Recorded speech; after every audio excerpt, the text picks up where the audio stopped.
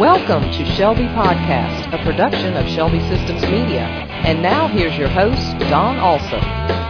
On today's show, Frank Kennedy, Shelby's president and CEO, reveals why Shelby Systems is moving into a new, custom-designed, 29,000 square foot headquarters complex. You'll also hear firsthand how this will directly benefit your organization and improve the tools and resources you use to manage and grow. And we'll find out more about the soon-to-be-released spring-summer upgrade. All that and more after today's Shelby Hot Tip. Here's today's Shelby Hot Tip. Every user should have their own login name. If your Windows and Shelby login names are the same, then the program will bypass the login screen and go directly into the program without prompting you for a username and password. And now back to Shelby Podcast. For the very first time, we are podcasting from the brand new Shelby World Headquarters building in beautiful Cordova, Tennessee at 7345 Goodlet Farms Parkway. We are so excited to be in our new facilities. Our special guest today is Frank Kennedy, Shelby's president and CEO. If you would like to hear the groundbreaking speech that Frank gave almost a year ago, you can visit the archives page and listen to show number 3. Frank, thanks for taking time to join us during the big move. For those who don't already know, why don't you start off by telling us about your background and how long you've been with us and the different positions you've held at Shelby over the years. First of all, Don, thank you for the opportunity to be on the podcast. As far as my background, I have degrees in accounting, and 30 years ago the diploma read data processing. My first job with computers was running a service bureau computer from 10 p.m. to 6 a.m. while I was still in school. I applied for and accepted a programming job at Shelby, which at that point was just Ernie Hamilton. This August will be my 31st anniversary. I have done about every job here, from programming, testing, implementing, training, and supporting, not to mention sales.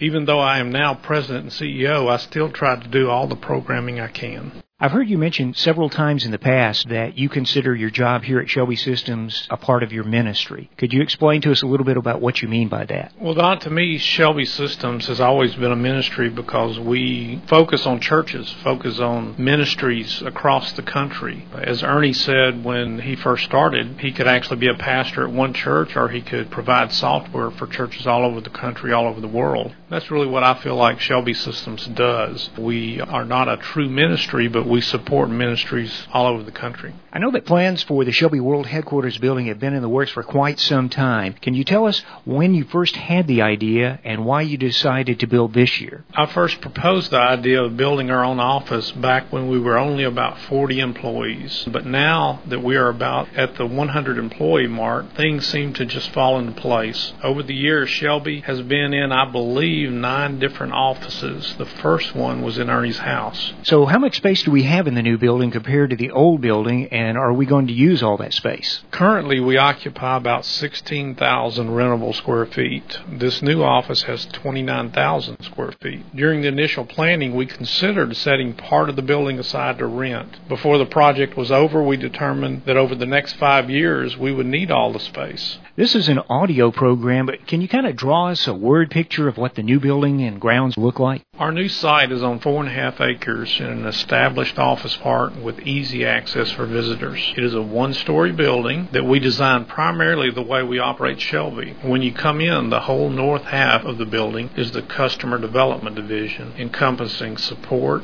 training, and events. The south half of the building houses the Business Development and Technology Development divisions, along with administration. Well, this is a long-anticipated and very exciting day for Shelby employees, but I'm sure our listeners are wondering how this move is going to affect them. Can you tell us how Shelby's customers are going to benefit from these new facilities? We have an expanded training area to allow us to have a good environment for our customers to come for training. It will also allow us the space to keep our staff trained so they can better serve our customers. We have significantly increased the space for our support and programming departments. We also now have our own generator to allow us to continue to function during power outages. We just returned from a very successful International Shelby Conference in Orlando, Florida. Frank, could you give us your thoughts on this year's conference and tell us a little bit about what we can expect next year. I had many people comment that our two presenters, Pat Williams at the opening session and Dennis Swanberg at the banquet, were our best yet. Pat got us inspired as we started, and Dennis had us laughing and relaxed while we were winding down. Our venue, the Rosen Center, also got high marks. The sessions were varied with quite a few new topics. ISC 2009 will be in Dallas at the Intercontinental. We look forward to having another excellent meeting. Thanks for taking the time to join us today, Frank. Is there anything else you'd like to add before you go? Thanks for inviting me on the show, and I would like to mention the new release coming out during July containing many changes and enhancements requested by our customers. We are here to serve you and your ministry, and the new building is a part of that pledge. For over 30 years, Frank Kennedy has been a long-time guiding force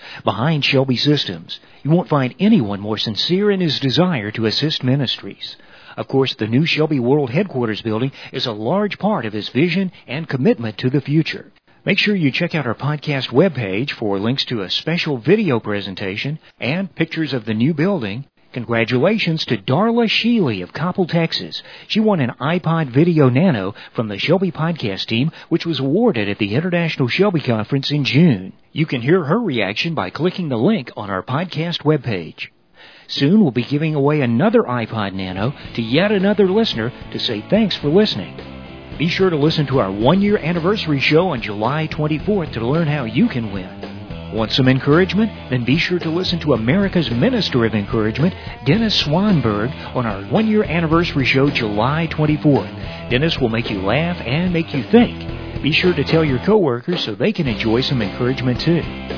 Before we go, here's today's inspirational quote from Ephesians 2:22. And in Him you are being built together to become a dwelling in which God lives by His Spirit. You've been listening to Shelby Podcast with your host, Don Alsop.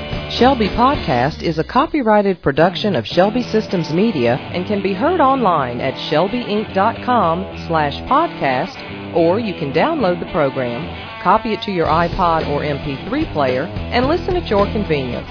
Shelby Podcast is also available on iTunes.